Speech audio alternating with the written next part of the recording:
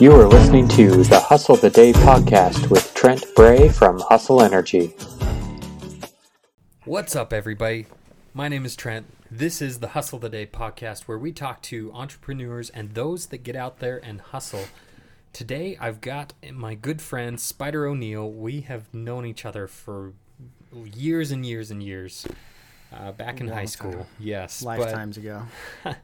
Spider is a unique case. So he has gone the entrepreneurship route before, but now he is what I would term an intrapreneur, somebody who is at a company, but he personally is making waves there for his leadership ability. And so I wanted to have him on to kind of talk about that. But first things first, since the audience doesn't know you as well as I do, why don't you give us a quick rundown of who Spider is? This is a rough one. I'll try and coast through this. I kind of started like most people here in Utah, grew up LDS, and I left the church when I was 14.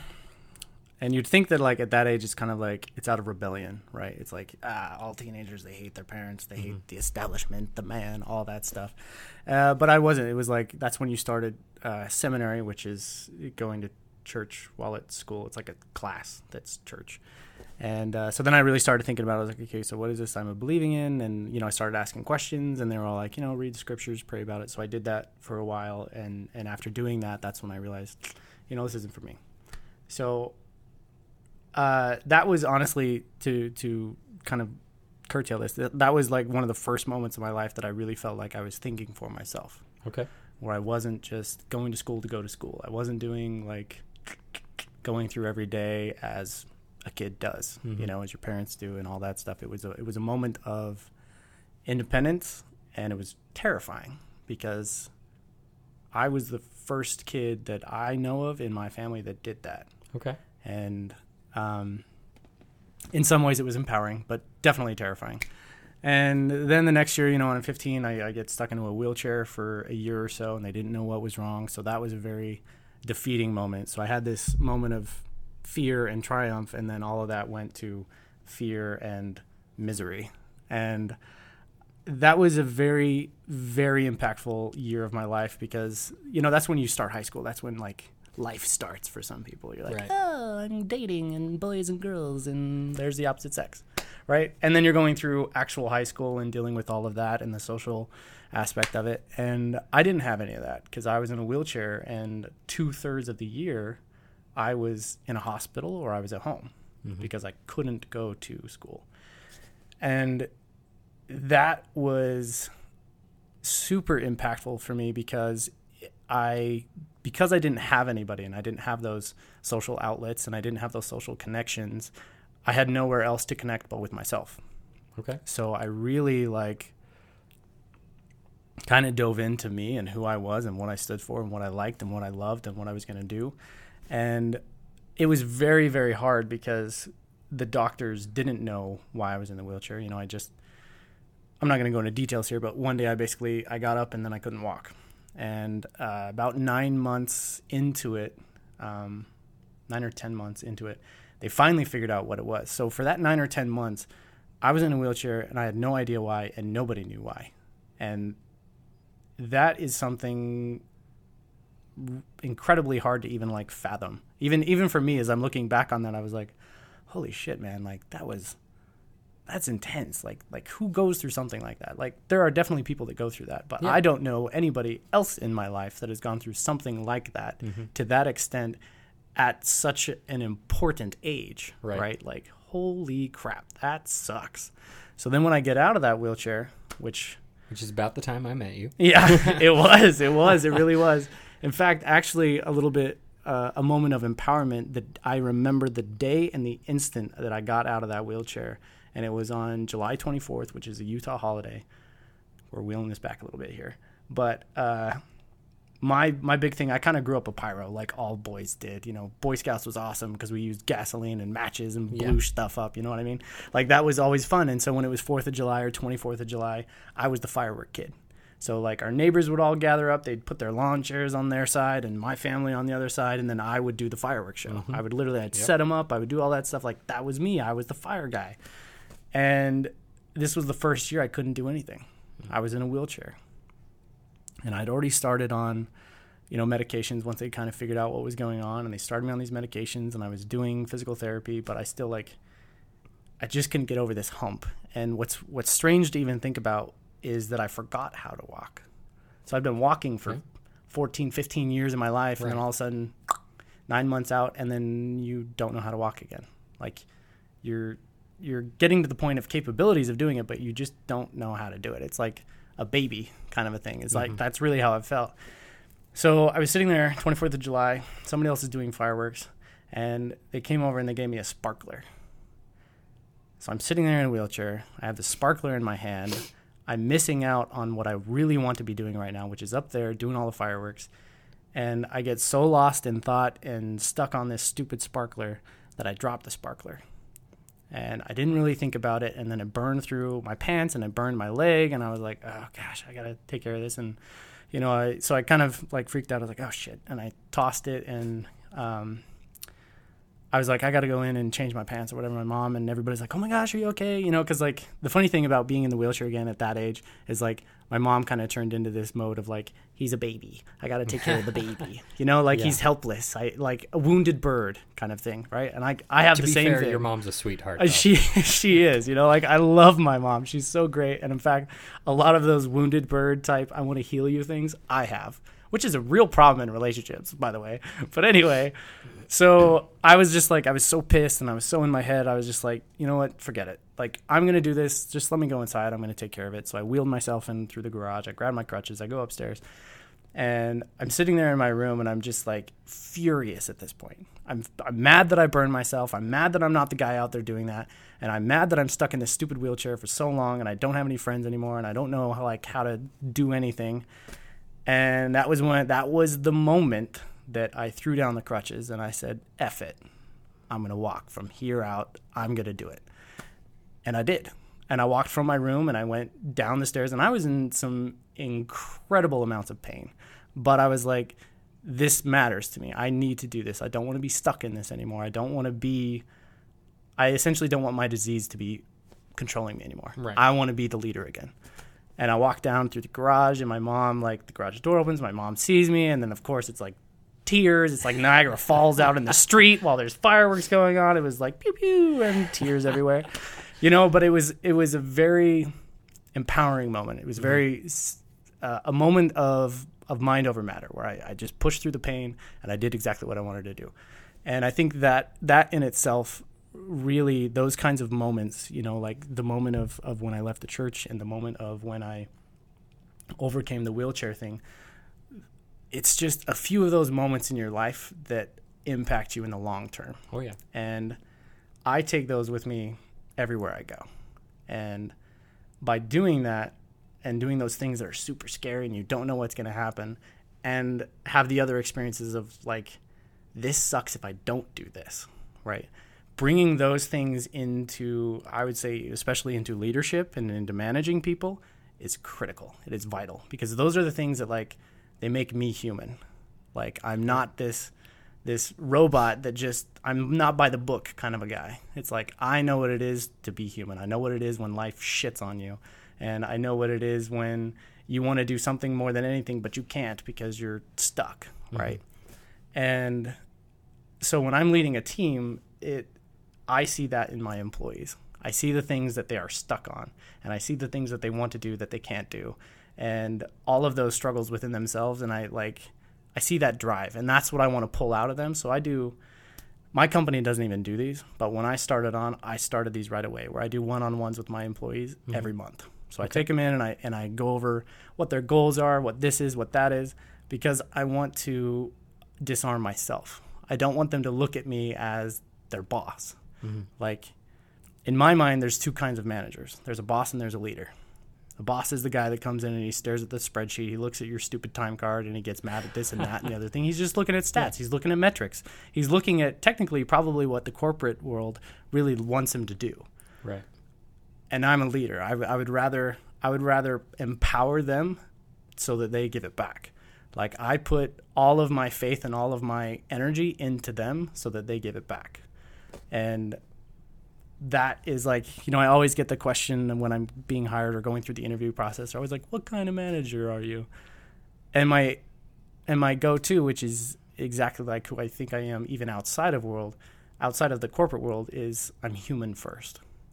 So if somebody is slacking off on their job and it's really kind of like I'm noticing it, then I go and I sit down, and there's usually, I would say 9 times out of 10, something that's going on in their actual life that is causing this to go down in their work life, right?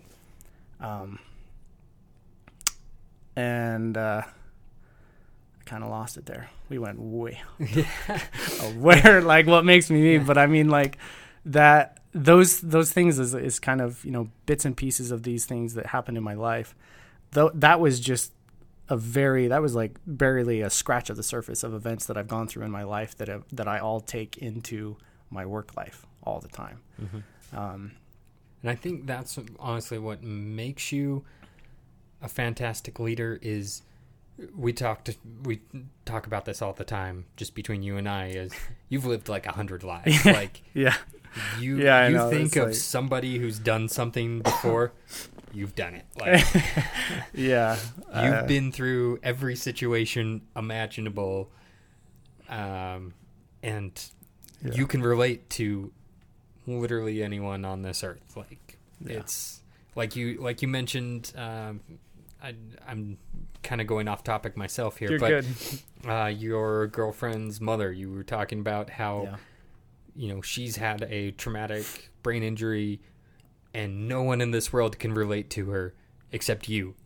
Yeah, exactly. Because it was an aha moment for her of, holy crap, he understands what I'm going through. There's somebody there you've been through that. Like, for sure. I mean, you're right. Like, that's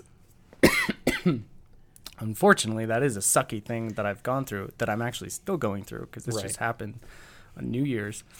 But it was one of those, I think, you were the one that pointed that out. That was like, that's just another thing you can relate with people on. And it was like really kind of eye-opening, humbling in a lot of ways. And that's one of the things that's kind of led me down this new journey, this new path of where I'm going in life, outside of, what I do on the day-to-day and what I do for the company I work for and what I do with my girlfriend and this and that. The other thing is that I've come to realize, like, an own personal strength is that. It is that I can relate with so many people and I can share those experiences and what it does for the other people. Like, being able to sit down and humanize what people are going through, right? Because so many people sit there and they're like, nobody knows what it's like to do this, or nobody knows, you don't understand what I'm going through, or this or that. And I always make it a point to not say that I know what they're going through. I make it a point to say I've been in similar shoes and I have some familiar feelings with what you're going through, and I understand what you're trying to, like, your struggles there. I've had similar struggles and I can feel those. And it's that validation in them where they're like, oh my gosh, yes, somebody else did do that. I've just come to understand that helping other people is probably my calling. Like, because of all the shit that I've gone through, which is a lot. And I've noticed this all over the place with people. It just happens. Like, so many people, for instance, the whole wheelchair thing, that was from Crohn's, come to find out. So I had that since I was 15 and I'm now 34. So I have almost 20 years of experience with this illness.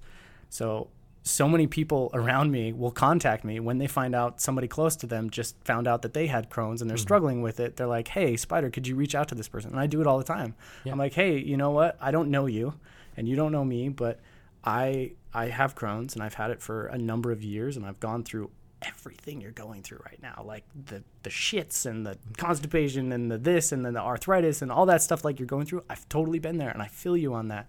What medications are you going through? What are you struggling with? What's the hardest thing that you're doing right now and all that stuff? And I've I call us cronies. Okay.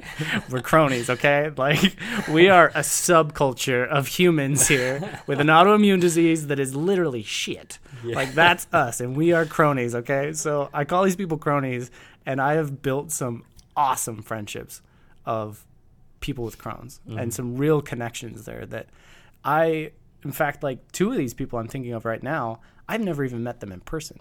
Yeah.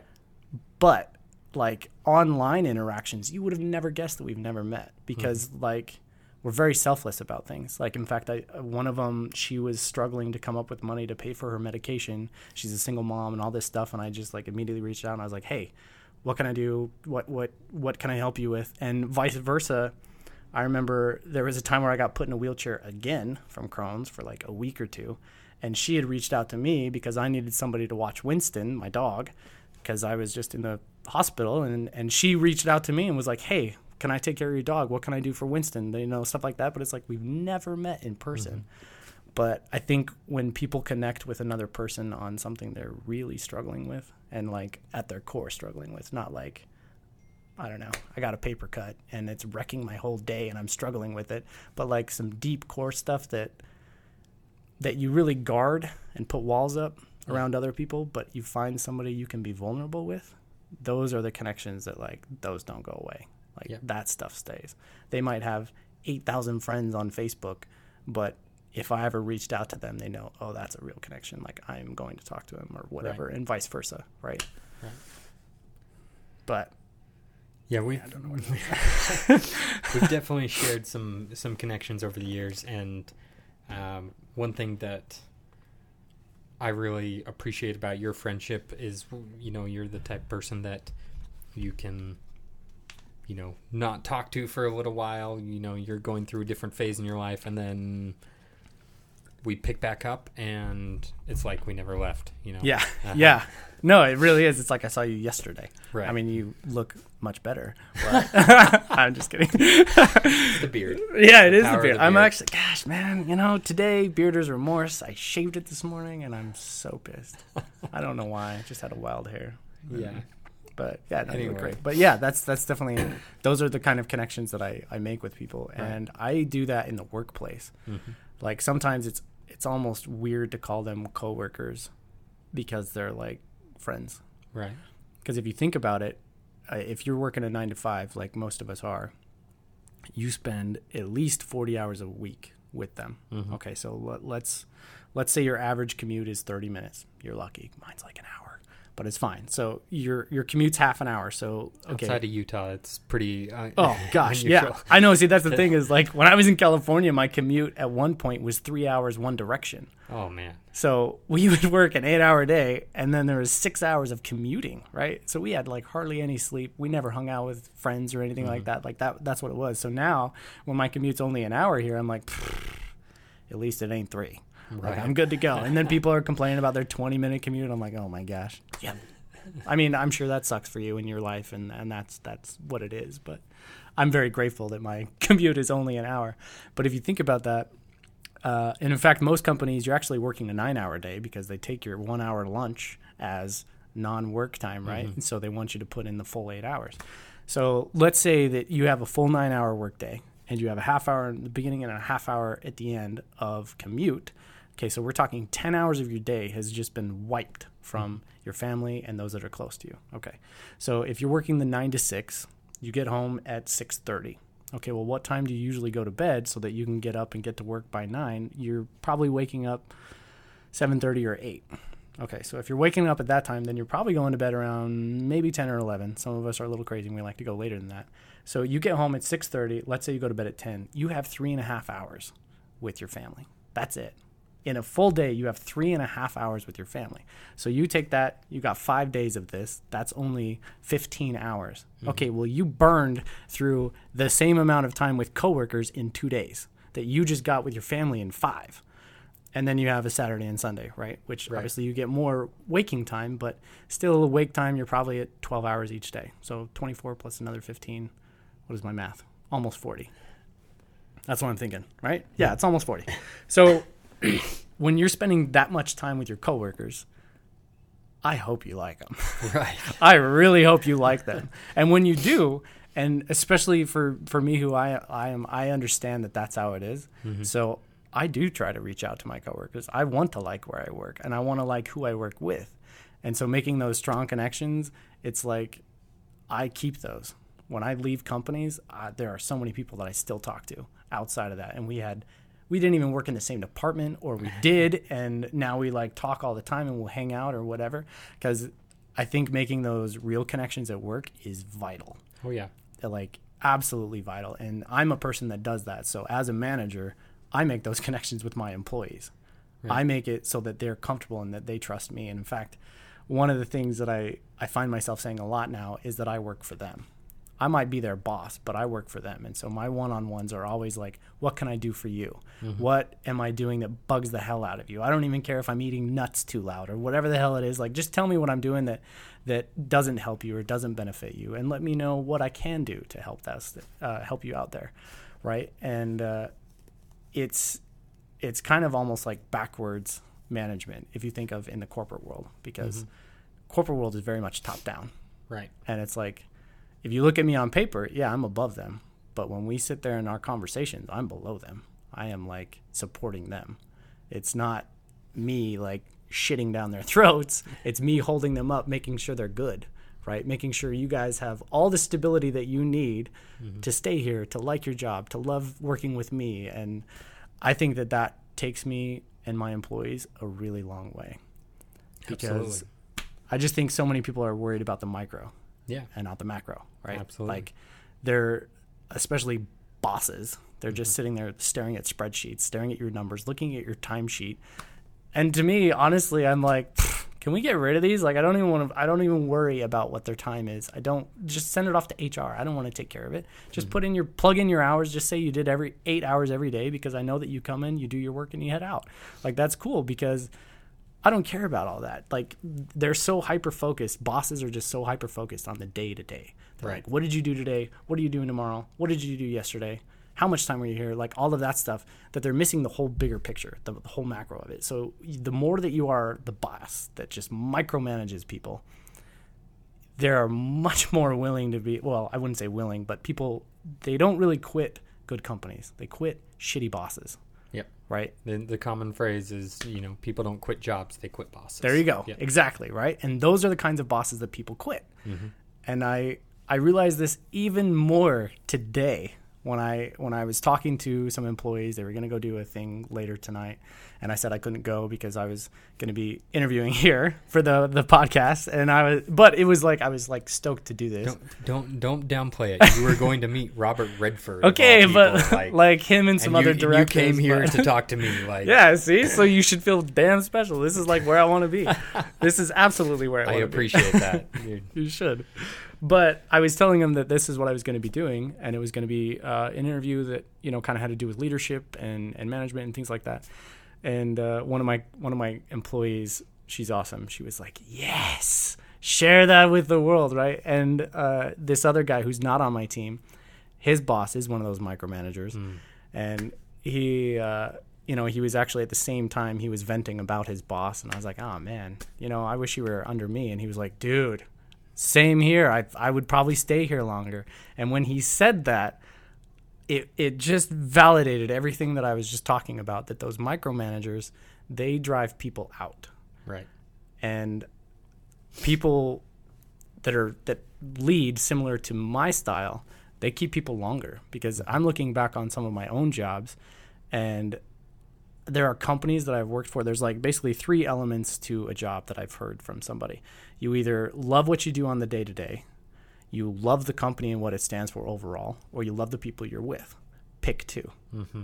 That's what my old boss said to me. He's like, you get a pick 2 and that's it, right? So as many of those as you can fill up, the people you work with or the company you work for or what you do on the day-to-day, if I can provide at least the people you work with, then I'm at least doing 1/3 of the job, right? So I try to make that a big point, and that does keep people, it retains them. Like, I can't tell you how many times where I've led a team and after I've left or whatever, people drop off like flies. They're just like, oh, the new person sucks or this or that, or they're like, I wish you were my boss still, and things like that. And it's like, that makes me feel good. Yeah. And I wish that I could share the same thing with other bosses, but the 3 people I was talking to today, the third one, which is my other employee, he was like, yeah, I think that's really awesome. You're a guy that like everybody under you loves you. And I'm sure everybody above you hates you because I don't do things by the book, and I don't do the micromanaging stuff. So if the company came down and they were looking at metrics and they were looking at a sheet of paper, it doesn't look that great. I mean, I'm not going to say it looks horrible by any means, but if you took me versus the guy that's micromanaging everybody over there on paper, I bet he looks great. And I bet all of his employees look fantastic if he still has employees.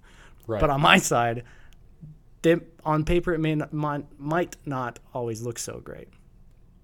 But in the micro, that's what I'm talking about. In the macro, these people will stay here longer. Their knowledge base is more valuable than the chair that they sit in. Because as soon as that person leaves, let's say they've been working here for 2 months or 2 years or 3 years or 4 years, the knowledge that they have of working within that company is so valuable. Like you could pull in, and I was actually discussing this with them today. Another thing, it was like, because I've done a lot of interviews for companies, especially tech companies. And I told them, if you get me somebody on a resume that just got out of college and they have we could even say a master's in software engineering or whatever the hell it is, and then you get me a guy that's worked on the job for 5 years, I will take the guy that worked on the job for 5 years every single time because he has practical real world experience. He knows how it goes within the constructs of the industry, right? Obviously, we're going to do a skills test, and if that guy can't write a delivery app, then, okay, maybe we're not going to do him. But the point is that those actual life practical skills are going to take you so far in life, right? Where that the knowledge that he has, that's wisdom, right? That's wisdom. He learned that through life experiences. This guy learned it from looking at a book. And then he had a final that said, I want you to make a Mario game that the guy bounces and then you get to the end and it's done. And he's like, I did it. That was my final. And it's like, great. You learned to do what somebody told you to do. But can you sit down and can you do it in the real world? Like in our company, now you have somebody else's code that you have to work on top of, that you also have to integrate your own code into. Can you do that? I don't know. We'll have to find out. Or this guy that's been doing it for 5 years. I take the 5 years every time. Because the wisdom that he has is invaluable. There's not a price point on it. There's not a degree that sits there and says, oh, this is how much he's worth. So when you're losing people left and right every 6 months because you're driving their buttholes into the ground because of you're worrying about all these stupid things, all their petty levels that doesn't matter about anything, you're just shitting out wisdom all the time that is so much better to keep within the company. Because that's one of the biggest struggles that I've had in the past is when, oh shit, we just lost this dude that's like, he's been here for 10 years. Yeah. And we lost all of that. Now we've got a new guy. The new guy might have much better paper, like a paper knowledge. We're going to put it as that. He might look great on paper. He might be a senior engineer. He might have even be in the industry for 10 plus years. But he doesn't know how it works within our company. Mm-hmm. So ramping him up is going to take like 6 months until he figures it all out, right? So I think that's one thing that a lot of managers, bosses, leaders don't think about. Yeah. It's hard to put in paper, but yeah, it's one of those things. It's cheaper to keep an employee than it is to hire a new employee. Right. Yeah. In the long run. Mm-hmm. But again, if you look at the micro, it's, oh, this guy's making $5,000 a year less, so great. We're increasing the bottom line. Right.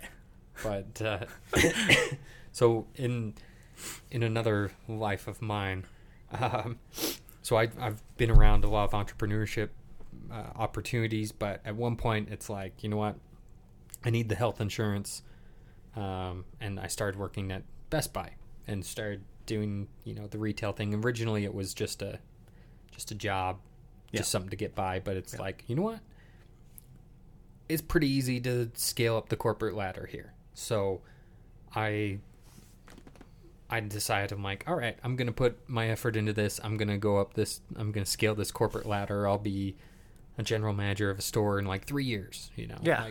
I remember when you worked for Best Buy. Yeah. Oh yeah, totally.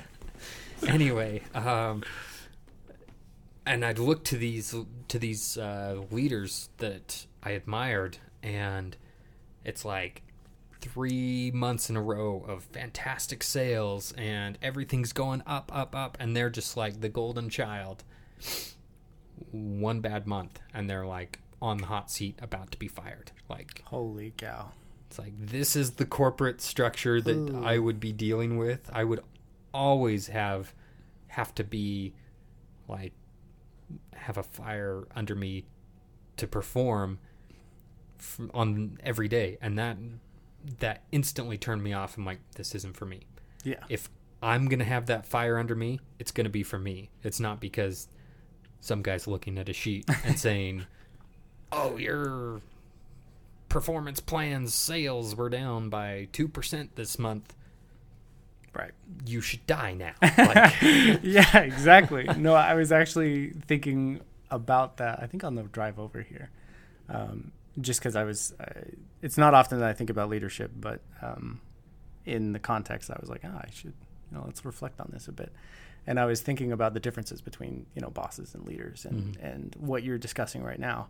It is exactly what I was thinking of, because like there's kind of two ways to lead a team. Well, there's a lot of ways to lead a team, but there's two main ones that I'm thinking of. And one of them is you lead through fear, which is what you were just discussing with Best Buy, where it's like, oh shit, if I do horrible, my ass is grass and I've got to do better. I got to you're sweating the bullets. Or, there's fear and then there's love. And I am more of the love side, where it's like, okay, we are struggling. What can we do about it? Our numbers aren't looking so great. What are some ideas? Like, let's generate some ideas. In fact, I just had my one-on-ones with my employees yesterday, and one of the points that I made during it is I asked them both, what are some areas that you can pinpoint where we could work on some efficiencies here? Like, where do you see us slacking just as a team, and not necessarily as our company as a whole, because this is what I said. I was like, as a whole, oh my gosh, you don't even have to think about that. There's a million out there. There's a lot of inefficiencies that we could work on, but we can't change all of those. So within our small team here, what are some inefficiencies that you could pinpoint? And I think that's a very contrasting there, because like I said, I lead with love. So when I know a buddy, he had to leave, I say a buddy, and he's literally my employee that works for me. See, that's what I'm talking about. It's like, I don't think of them as coworkers or my employees. They're just like people. And he had to leave the other day because he manages a duplex. He bought one and then he rents it out, and their water heater went out, and since he's the landlord, he had to go get another one or whatever. I was like, yeah, dude, just go for it, whatever. And I just did a quick touch base on okay, so we have this project and this project. They're going to be due tomorrow. Where are you at with those? He's like, you know what? This one I already finished, and this one I'm almost done, but after the water heater thing, I'll just finish it at home. And I was like, cool, great. Left it at that, right? I'm not like, oh my gosh, you got to stay here and worry about the water heater later, right? And I think having those human experiences are what I would define as love versus the fear. That's the last thing. There's this guy tangenting here. I tangent a lot. I apologize, but it's all right. It's I can't remember. Yeah, I know. Tangents, I think, was actually a nickname of mine at one point in my life, but the guy's name is Randy Pausch, and I can't remember the name of his talk, but it was super powerful. So this guy, it's a heartbreaking story. He passed away from cancer, and he had a family and all that stuff, and he was a teacher, but he was so human. And this speech, it's the last speech that he gave was just incredible, and it was empowering. And one of the things that he brought up, and this I take with me everywhere, all the time, in every day I think about this, is he got this brand new convertible. It wasn't a Corvette, but it was this brand new shiny red car. Totally. I mean, he was a bachelor at the time, so this was hot rod style, right? He was stoked out of his mind. And he got it, and he pulled up to his sister's house because he was going to take his niece and nephew to, I want to say it was Disneyland or something like that. It was an amusement park of some kind. So it was just going to be uncle, niece, and nephew date kind of a thing. So he pulls up, and his sister is freaking out. Oh my gosh, look at this car. It's beautiful, blah, blah, blah. And he's like, yeah, I know. It's great. I just bought it. It's brand new. I literally got it 2 days ago. Anyway, so she's kind of freaking out. She's like, well, what about the kids? They'll get messy in the backseat. He's like, I don't care. It's no big deal. Just put them back there and we'll head out. So they go to the amusement park. Come to find out, little girl gets sick. And they're driving he heads back home, and I might have this backwards, but regardless, this is still the scenario that happened. The little girl throws up in the back seat of the car. So he pulls up. His sister sees that she threw up all over the back seat, and she's freaking out. His sister is freaking out. It's like, oh my gosh, she just puked everywhere. And she's like mad at her daughter for puking in his back seat. And he was like, I don't remember her name, but for context here and for flair, I'm going to say he was like, you know what, Karen? It doesn't even matter. He grabs a can of Coke, he opens it up, and he dumps it in the back seat. Brand new car. He dumps a can of Coke everywhere on top of the throw up. And he was like, the point is not about the car. The point is about making sure that she is okay, that she is not traumatized by the fact that she threw up in my car, that it's okay because I don't care. It's not a big deal. It's just a car. And he dumped the can of Coke in it, and I remember this because for a while after that, I was always like, it's a can of Coke. Like, petty things happen. In fact, I'm not necessarily a car guy, but I still love the cars that I drive. Mm-hmm. And I hate door dings and things like that. But at the same time, it's kind of no sweat. It's like, I have a scratch on my car. Who cares? Whoop-de-doo. Doesn't matter. But I want to make sure that, like, for instance, this happened kind of recently. A girl that I was dating or was with, she scratched my car at one point. And I was like, oh, that sucks. And I scratched it myself. I was like, who cares? Like, because she was like kind of having this like meltdown thing of like, oh my gosh, I scratched your car. I'll get it repainted. Da, da, da, da. And I was like, honestly, I don't give a shit. It's just a car.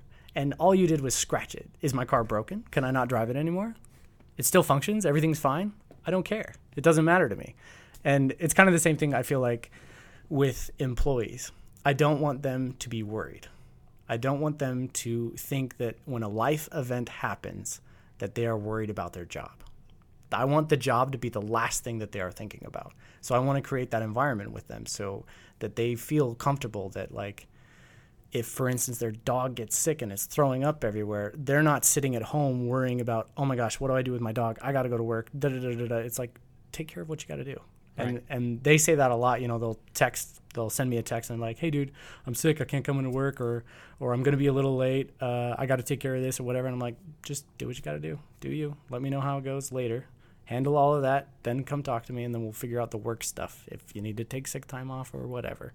Mm-hmm. Doesn't matter. But I want to implement the same thing that, like, Randy did. It's like, who cares? I don't want you to worry. That's all I care about. It's a can of Coke. Yeah, it's a can of Coke. Exactly. Say that. So going back a little bit from where you are now, we did end up kind of dabbling in the entrepreneurship together a little bit. Yes. Ooh, yeah. Yeah. So we did. Excuse me. We did some video production together. Oh, you're getting to the legit stuff. Oh. Well, do you want to go back? We can go deeper, my friend. We can go way back. We can go like 15 years back to some of the great. So we started a band. Oh yeah. Anyway, the band was great. Still good memories there. Yeah, still. Aside from the fact that I have no musical talent or ability, I was still in the band. But same, anyway, it's fine. No, you've got some musical ability. Oh man. But I'll just.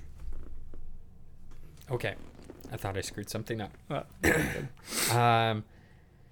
But yeah, going back to when we did some video production together, those were awesome times. But then also, there's a lot of harsh realities with that as well. Oh yeah, And looking back at it, you really took the majority of the actual work. yeah. No, that's kind of what it was. I was like, he was the equipment guy, he was the back end guy, and I was like the grunt. I was the peasant. I had to do all this stuff. But it was like, I think that was actually, honestly, it was really good. Like, our dynamic, I feel in general, are really good for a company because I'm like a squirrel and a creative squirrel. I'm a squirrel with a paintbrush. Okay, so I'm going to create something and it doesn't always make sense, but it's very much out of the box, and you're the guy that keeps it in the box. You're the guy that takes that and figures out how to make it work in the box. Like, that's what you did. You were great with, like, I mean, since it was a video production company, I was always like, okay, we need this kind of a shot. This is like what we're looking for. This is the framing that we're looking at. And I would hand you a camera and be like, okay, how do you do that? And then you would set up the camera, like, okay, this is the lighting we need, da-da-da-da. You would, like, get all of the settings set in the camera, and then you'd hand it back to me. I'm like, okay, and here we go. I have no idea what settings this is on, but this is what we're doing. You know what I mean? It was like, that's how it was. And that was really good because you knew the logistics of everything. Mm-hmm. I was just like, I want to be an astronaut. And you're like, okay, this is a rocket ship and this is a suit and you got to put those on. And I'm like, to the moon. That's like what it was. You did everything to like get to where we wanted to go. And I just said, that's where we're going. Yeah. I feel like that was really good. Yeah. Well, in general, I feel like we have a really good dynamic like that. It was a fun time. It was. I wish it would have continued, but it was a good learning experience. It was. And I think you can take that experience and your current leadership experience and move that into what you're going to next. Yeah. So you're still planning to be in the corporate world and whatnot, but you are planning to start your own podcast. Yes. And I don't know how much you can talk about that, but there is legal reasons for for why you can't explain everything. Yeah.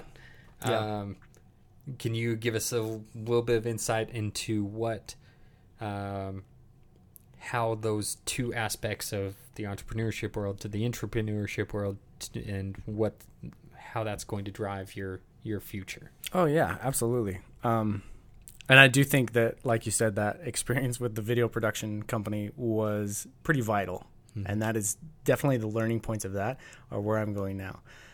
At the time, the interesting thing, one major takeaway from that is we started into that, at least for me, because that was something I loved doing. I loved editing video. I loved creating videos. And what better thing to do than make a video of people in love? So we're doing wedding videos and things like that. So it was like these beautiful pieces of art. The problem with that is I worked for somebody else. We were working for the bride and groom. We were doing things that they needed to do, that they wanted to do. And if you know, the creativity or the ideas that we had weren't aligned with theirs, well, we had to lop them off, right? We're like, okay, we can't do that. This is what they want. This is what we have to do. Mm-hmm. So it turned this passion hobby into, okay, I'm a slave to these people, right? And I'm saying that dramatically. It wasn't really like that, but that's kind of where my mindset was, right? And so with this new venture, it's like, okay, don't do that again.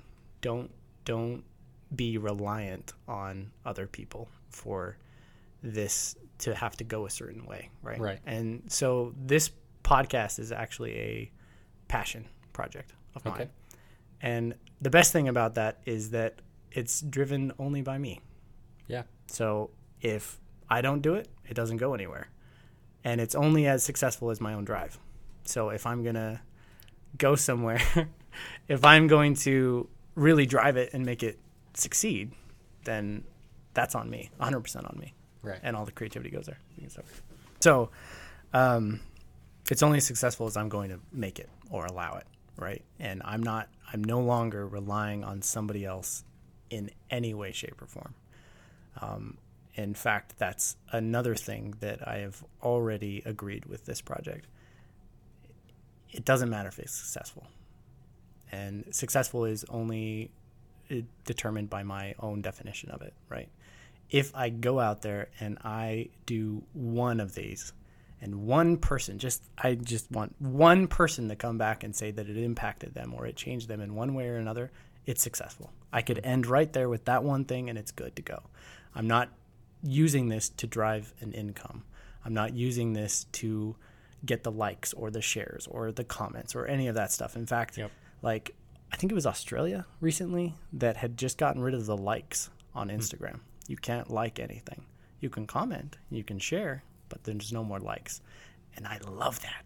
Oh my God, I love that. I love that so much. I wish every platform everywhere would get rid of the likes because it does a lot of things. A lot of people use the likes as a measurement. Mm-hmm. They'll post something out and they're like, oh, it only got 6 likes. I guess nobody liked it. And then they'll post something else. Oh, it got like 150 likes. Oh my gosh, I'm doing great. I just need to do more of that.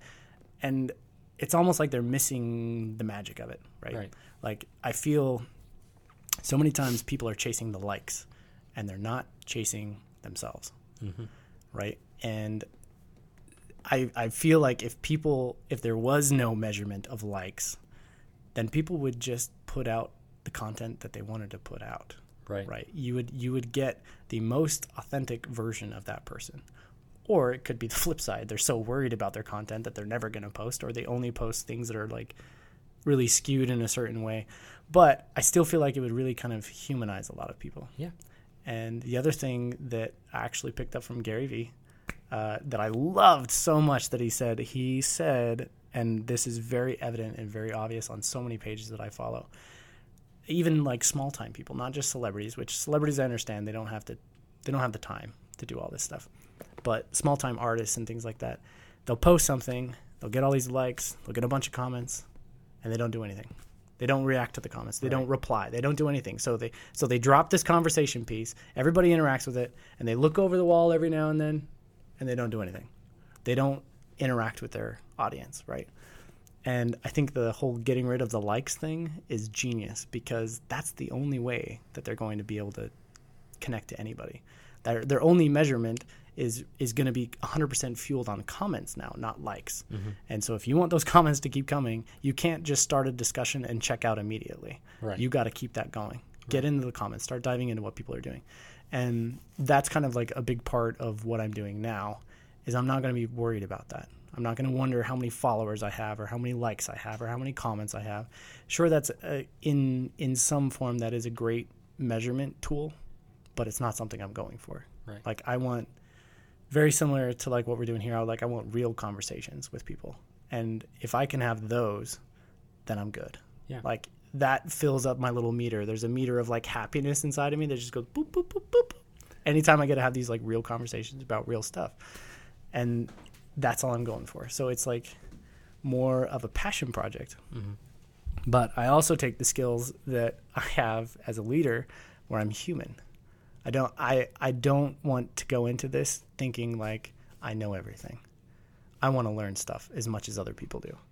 And one of my bosses at one point, and this is also stuck with me forever, this guy was like, we're going on 7 years ago, I think, that he was my boss. And we had this mentorship program, and it was only leadership. So, and it went from middle manager, top manager, to execs. Every leader within this company, within our office, I should say, they would all meet once a month. Maybe it was twice a month. I think it was twice a month. We'd meet and we'd get together, and it was like a knowledge dump. We would just dump all over each other. You know what I mean? You know what I mean. Anyway, so we would get together and we would talk about struggles that either we're going through, and we want some input on like, hey, has anybody else gone through this? What did you do to get through it? Or we would be like, okay, this is a huge success. I came across this thing and never happened to me before, and this is how I took care of it. And I'd be like, oh, that's awesome. Like, write down some notes kind of thing. It was awesome. I loved that thing. And my boss never showed up to it, like, ever. And I invited him. I had been begging him, because everybody was like, hey, man, where's we'll say Mr. X. And I was like, yeah, he's too busy. He keeps saying that he's going to come, but he doesn't. Finally, he did come. He finally showed up once, and this was like 3 or 4 months after me begging him to come. He finally came, and he sat in that room on his phone for like over half the meeting. And he was just staring at his phone doing I don't know what. Well, sometimes this meeting can get a little heated, because people are like, well, I did this, and there's like, that's against company policy. You need to do this, blah, blah, blah, or they fight over the resolution of how they should have gone about things, or that people aren't understanding what they're going through, kinds of stuff, right? Well, anyway, a heated argument was kind of going back and forth between these two other managers, and one of them came over, and he was like, well, what do you think, Mr. X? Like, you're just not even paying attention. And he looks up from his phone, and he's like, that's because I already know everything. And he went right back to his phone. And it was at that moment that I realized I don't have a leader. I barely have a boss, because he thinks he already knows everything. And if you have a teenager. Yes. And if you think you already know everything, you have lost. Like, you are a person that you're not growing at all. And nobody is ever at 100%. There's always things that you can learn about every freaking topic. There's always things that you can learn about yourself, and you're with yourself 24/7. Like, if anything, there's nothing that you should know more about than yourself. Yeah. And yet, every single day, I guarantee every person on this planet can learn something more about themselves. Absolutely. And that's where I'm going with this new venture is I don't know everything. I will never claim to know everything.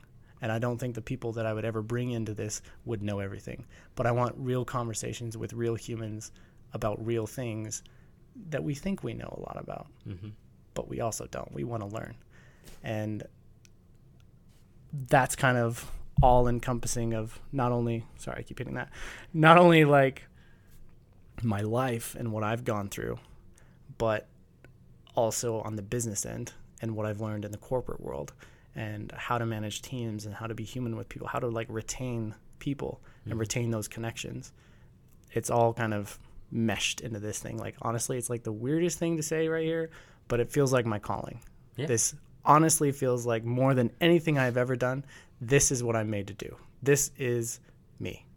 So you need to run with that. When you get that Yeah. feeling like this is Absolutely. what I need to do, yes, do it. that's where I'm at. It's like, so now I'm just like hustling my butt off here. I'm like, okay, how do I do this? Okay, because this is the funny thing. This is why I say you're so freaking great for me, because I don't know how to get there. I know what I want to do, and I know how like that kind of process goes. But I was like, equipment? I don't know. Like, what programs do I use? I don't know. I just know what I want to do, and I know how to do it. Right. But how to get all of the back end stuff, I'm like, I don't know. Squirrel. Like I just have no idea how to do that. But that's that's You part know of the what I mean? part of the way I was able to lure you here today was I told you I had a portable podcasting setup. it's true. And I was like, yeah, I portable? want to Yeah, let's take a look. You liar. You lied to me. Look at this. We're strapped to a desk. You can't take this anywhere. You can take it to any desk. I don't believe you. If you've watched the videos, which this is available on video format as well. Now? Well, It will. yes. As we're recording this, none of my podcast has been posted yet. I Oh. wanted to get Yeah. some You gotta in the get some bag content before. going. Yeah. You got to front load it. Yeah. Anyway. Sorry, you can erase that plug. Yeah, so if you watch the video, you'll notice that every single time I've done this podcast, it's been in a different location. So it's not like this is battery powered, so I can take it anywhere. I don't have to plug it into anything. I can go wherever I need to. These are all powered off of that, so it is completely portable. See, I'm already taking notes. I already got the pricing down. I'm like, okay, Yes. all right, Amazon. I see you, Amazon. You're not Oh, the first gotcha. person to ask me today, how much does your podcasting setup cost all in? Really? So, yeah. Are they going to do their own? I don't know. That's a good question. But Maybe we need to like Triforce, There you touch go. tips. All three of us. No. We'll get it. We'll get it No. going. Let's go with the Just kidding. triangle aspect. Oh yeah, of triangle. The hustle not energy tips. triangle. Got it. Yeah. Yep, triangle. 3 sides. Yeah. My bad. Triforce. Okay. But speaking of touching tips, one of your working titles for your podcast was yes, Just the Tips. Just the tips. I loved that idea. I was so like jazzed about that. Only to find out it's been taken like a million times over. Right. Like so many. It's like Just the Tips. Just the Tips by Job. Just the Tips by Sarah. Just the Tips with whoever. There was literally, I swear to crap, there was like 10 different titles that all had Just the Tips in it. And I was like, that's saturated. We're not going to go there. Yeah. We're going to come up with something else. Yeah. That would have been great. But But I like what you've come up with now. So yeah. yeah, That's good. We'll for sure make sure to put all the information on the podcast when it does come out, and make Thank sure you. to help Thank you out in any way that I can. Likewise. So one thing that I like to throw out to people to kind of throw them off, but a question. Good luck. I'm on my toes. I'm like a boxer. One question I always ask people is, you pull up the dictionary, Spider O'Neill's the entry in there. What does it say? Shit. No.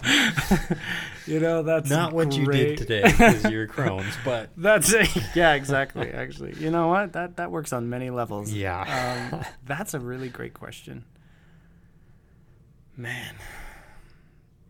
That's a really hard one for me because Like we said, you've lived a million lives. that's exactly what I'm talking about. And this is like a new thing that I've been thinking of recently. This new concept. So everyone, there's this saying around that's always like, be yourself, right? Okay, well, what is yourself? Yourself is like, literally there's three, as a Japanese saying goes, there's three of you. There's one that you show the world, one that you show those close to you, and one that you show yourself, right? So, and I feel like that applies to everybody. I like to say I'm the same person everywhere I go. I think a lot of people would almost agree with that, but there's differences here and there, right? I'd say you're the same, but there's nuances. Yes, yeah. Right. I mean, like work me is kind of close. But as the more I've thought about that, and even outside of just those kinds of three aspects of who you are, I take that and I make it 4-dimensional.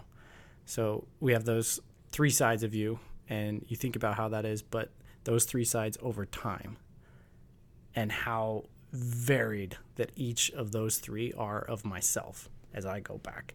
So my new thing here that I'm like spinning around in my head that I really like, that makes sense to me, but a little difficult to say, is be yourselves.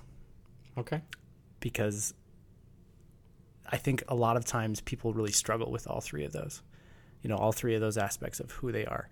And, our brains always think in the past. They speak in the past and speaks in the future, but our mouths always speak in the present. And part of being yourselves, is connecting all three of those. So the past self of who you are, you're accepting, you're being that person. The future of who you are, you don't know, but you kind of have an idea of where you want that person to be that person as well. And being in the present, right? You don't want to look so far in the past and so far in the future that you're missing everything in the present, but accepting all of those. Because, I mean, man, I really have lived a lot of lives. And, I went through the whole Burning Man phase where I was a burner, and then I went through the Dragon Con thing where I was doing all the cosplay stuff, and then I was living in Louisiana, I was living here, I was doing this, I was traveling Sacramento. there. Yeah, I was living in Sacramento, and like even sometimes I've picked up other accents because I was somewhere for so long, and I went through a lot of life struggles, and then I went through the wheelchair and this and that. You've actively avoided your birthday by being on a flight, so you completely missed your birthday. Actually, that is a great story, and I love that story. I hate my birthday so bad, and I think that was like the easiest way to. That's a very creative way to do that. Yeah. So for those that don't know, my 25th birthday was coming up, and I've hated my birthday for as long as I can remember. I just don't like it, and so I always try to avoid it. And probably about when I was like 19, I want to say, maybe 20. It was probably 20 or 21. I started this tradition of myself. So when my birthday comes, I always leave town. I fly somewhere. Usually I like to fly to somewhere that I've never been before, so that I get to experience my birthday outside of home. I don't have any obligations. I don't have to do the birthday presents. I don't have to do any of that garbage. I just get to do me, be me, somewhere new. Yeah. Right? I get a new experience. And so my 25th birthday was coming up, and I'm like, quarter of a century. Oh, my God, I'm so old. And I look back now, and I'm like, you idiot. You're 25.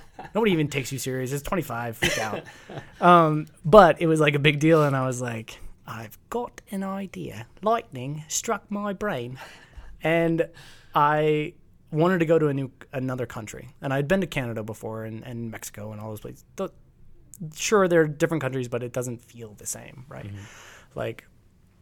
So there were two countries that I wanted to go for since I was a kid that I always wanted to do.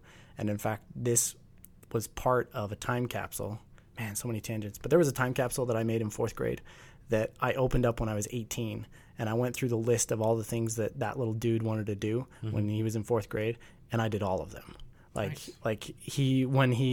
When he said that what he wanted to be when he grew up, he said an actor. So I literally tried being an actor when I was like 19 or 20. Maybe it was 18. And I went through the whole acting thing, and I was like, that wasn't for me. But at least I could look back if I ever met my little 4th grade self and be like, yo, bro, we tried that. Bombed. Not for you, bro. But, hey, we did it. We did it, right? And so, because it was such a weird thing, but I would have felt guilty if I had met my former self and he said, hey, did you get that car we wanted? Because thankfully he didn't want a Lamborghini. He wanted a Jeep Grand Cherokee. Literally, that's what it said in 4th grade. So I was like, cool. He was real. He wasn't like, I want a stretch limo of a Corvette. Okay, you know so what I mean? I still haven't gotten my Ferraris. See, you were a fool. Just kidding. But I would have felt guilty if my little former self said, hey, why didn't you do this? This is something you wanted to do. Why didn't you do it? And I would have no excuses. So I did everything on that list. And one of the things on that list was go to Japan or Australia. And that was 4th grade. 4th grade, I wanted to go to these 2 countries. So I was like, turning 25, quarter century, this is a monumental thing. But the great thing about both of those countries is they cross the international date line, which could potentially skip the day of my birth. Yep. And that's what I did. So I flipped the coin. It ended up as Australia. I paid out the butt for a very specific ticket. So my birthday is on the 19th of a certain month. So I was in LA on the 18th, and this was the night of the 18th. So because technically if you flew out in the morning of the 18th, you would still land in the birthday. So I flew out late at night on the 18th, and I crossed the international date line so that when I landed in Sydney, Australia, it was the 20th. I missed the day completely. Yep. I was not in a space of the world that had recognized my birthday, and it was the best birthday of my life. It was so great. I loved it so much. So that's been like a tradition, which coming back, like that tradition, it's easiest for me to just tell people I hate my birthday, and that's why I leave town.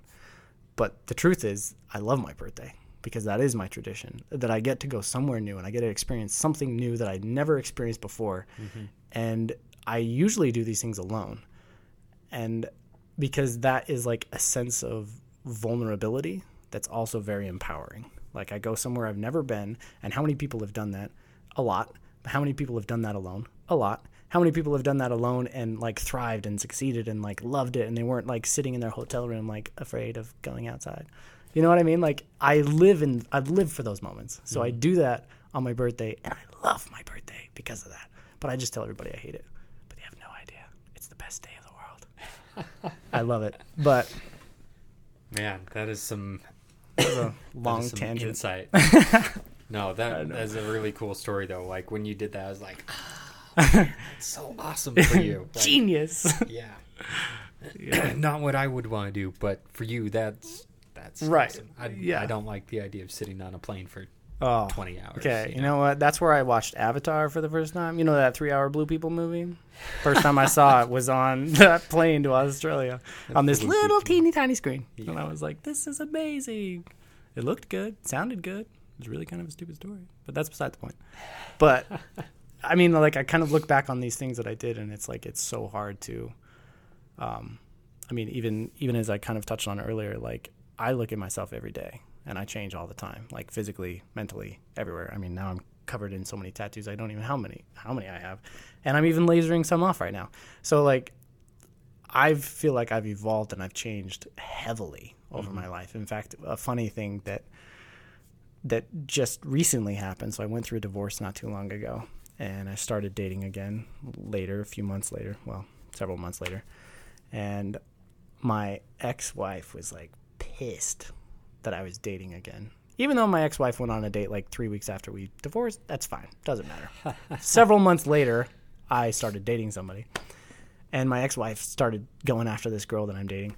And one of the things she said in there, and I just like laughed, she was like, I guess as a way, I don't know why she said this, but she said it. And she was like, oh, by the way, Spider's goth. I hope you know that. And I'm like, what? Yeah, exactly. And she genuinely felt like I was goth. And I was like, we were married. Like, we were together for a long time. Like, where did you come up with that I was goth? Like, I have a lot of black clothes. Yeah, but I never, like, that's... Right. No, that's not you. But, you know, sorry. That was right in the mic. But there's, like, you know, I like skeletons and stuff like that. And I wear a lot of black during that time. But I was like, goth. Like, that's interesting that she would think that I was goth. And she genuinely meant it. Like, she was almost tried to insult the other person because she didn't think a goth was her type. And it's funny because it made me think about like what other people who knew me at certain periods of my life would think. Like they're like, oh, well, Spider is this, Spider is that. And I think I could interview probably 1,000 people and they would all have a different answer. Yeah. And so if you pulled up a dictionary and you saw my name in there or an encyclopedia and that's what my name was, I don't know what you'd put there. There's like, it would say be yourselves. Be yourselves. That's exactly what it is. So that's the definition of me. It's be yourself, because there's a lot of you out there. And I feel like this kind of translates also in the relationship sense and in the corporate sense. I think it's great that, you know, if you have worked with somebody and they're working in a new place and they want you to work there, you know, they'll give you a referral or whatever. I think that's great for a lot of people. And I think that's wonderful. I don't particularly like that because I feel like if I can dive into a company head first, I'm the only person there that I know, I get to be who I am in the present. The person that used to work with me or used to know me or whatever it is, I'm not saying they used to. They do know me, but they have a history. They already have a kind of a preconceived idea of who I am and what my skills are. But when I go to somewhere fresh and they're getting all brand skipping new plastic just ripped off of me, you get the brand new Spider, like that's it, this is what you get. I thrive much more in that scenario because there isn't some sort of preconceived idea of who I am or what my skills are. They just get me and my skills as they are. And I feel that way even in relationships where I don't like to date people I've known. I just broke this rule very recently. It's the only person I've broken the rule with. But I never, it's like if I'm friends with somebody for a certain amount of time, then it's like I'll never date you. Because now you have an idea of who you think I am, but you don't know who I am right now. Because people change all the time. Right. And I know a lot of people are like, people never change. It's like, okay, well, so you don't think that you ever change? So you think that like who you were when you were 20 is still who you are at 30? You can't seriously think that of yourself. But a lot of people kind of hold on to those ideas. Right. And so often, myself included. Right. About myself. Right. Yeah. See, but you have changed. You've changed a shizload. Like since I've known you, like back in high school when we were ditching school in your S2000 to go play Tony Hawk. Never happened. Not once, not never. You heard it not here. It never happened. But you know, like I feel like that's one thing that kind of it separates me.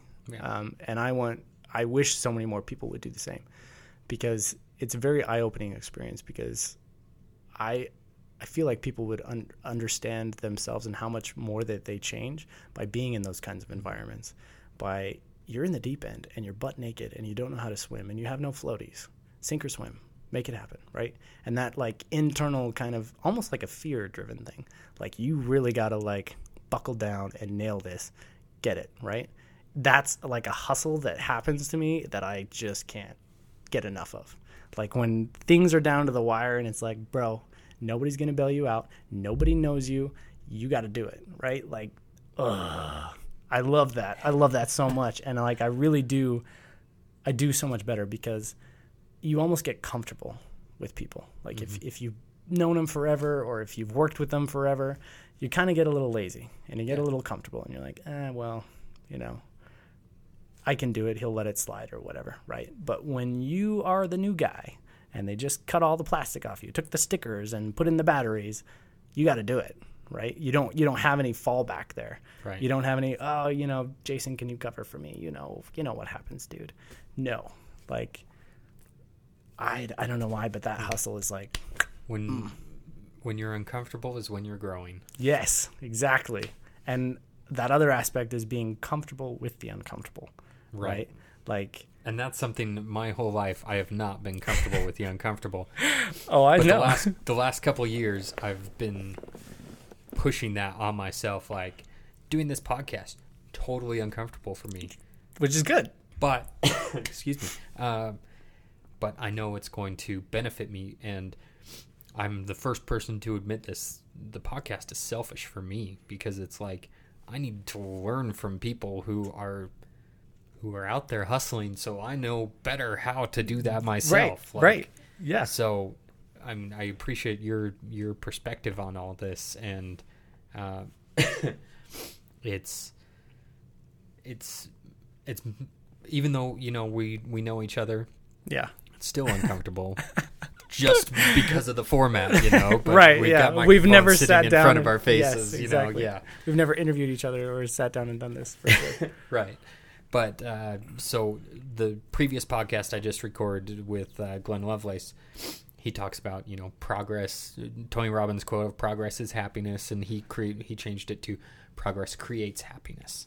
Yeah. And I mean that's kind of what you're describing is you change for the better. I mean, if you're progressing, you're changing for the better. But even if your 20-year-old self and 30-year-old self you think is the same, you've changed, but you may not have progressed, and you may not be happy with where you are. It's 100%. You're being thrown into these situations where you have to perform, where you have to progress, and that gets you excited. Yeah. It's creating your happiness. Yes. So yeah. It drives the hustle, right? Absolutely. Yeah, absolutely. I love that stuff. I think it's great. And one thing that you commented, you're like, I'm kind of doing this selfishly, like, so I can learn.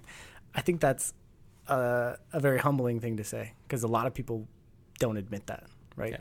I'll be the first to admit I have no business being on this side of the microphone. Like, no, I think you're great. It's awesome. I think it's cool, and it's like I see that in so many professions where what's interesting actually, if you look at psychiatrists or therapists or a lot of doctors in specialty fields, they do it because they either struggled with it themselves or somebody close with them did, and it was out of like that thirst for knowledge. They wanted to know how to fix this or how to do this, right? And so like you're sitting here talking to people so that you're like, how can I do this? How can I apply it to myself? Right? And I think that's a big thing that a lot of podcasters kind of miss, right? They almost it's like they're up on a pedestal speaking to other people, right? When they don't understand that it's same field, right? We're all people, and nobody's an expert in anything. Yeah. So I think that's really awesome of you, and that's like one of the things that I've driven on myself. Even is like, dude, you might know a lot about a lot of things, but you don't know anything, right? And so having these kinds of conversations is like just as beneficial to the person in that seat as it is on the person in this seat. So I think that's like, you sold me just by saying that. I was like, yes, these are the people like I like to connect with for sure. So. Yeah. And speaking of knowledge, I know very little. I can tell you a lot about cars. Yeah, you know more about cars than I do. In fact, you literally basically walked me through the sale of the car that I have outside now. Like, I wouldn't have gotten that car if it weren't for you. Seriously. Not kidding. Yeah. That was also a different issue of your mental brain state injury. was a little bit different. So, yeah. But still. Anyway. This has honestly been awesome. Like we need to connect like this more often. And when you do get your podcast going, I hope I can not necessarily be a guest, but because I know you're doing this mostly solo. But it's I want to be there to help you in any way that I can because, like I said, the podcast for me, the Hustle Today podcast is beneficial for me, and I want to give you every tool possible so that your podcast is beneficial for you, which then gets spread out to other people. Right. So you can fulfill your mission. My hustle. Yeah. For sure. Yeah. No, I agree. Yeah, thanks, man. It's been awesome. Yeah. This was good. This was fun. I appreciate it. Do it again. So you can have a Spider Part 2 later.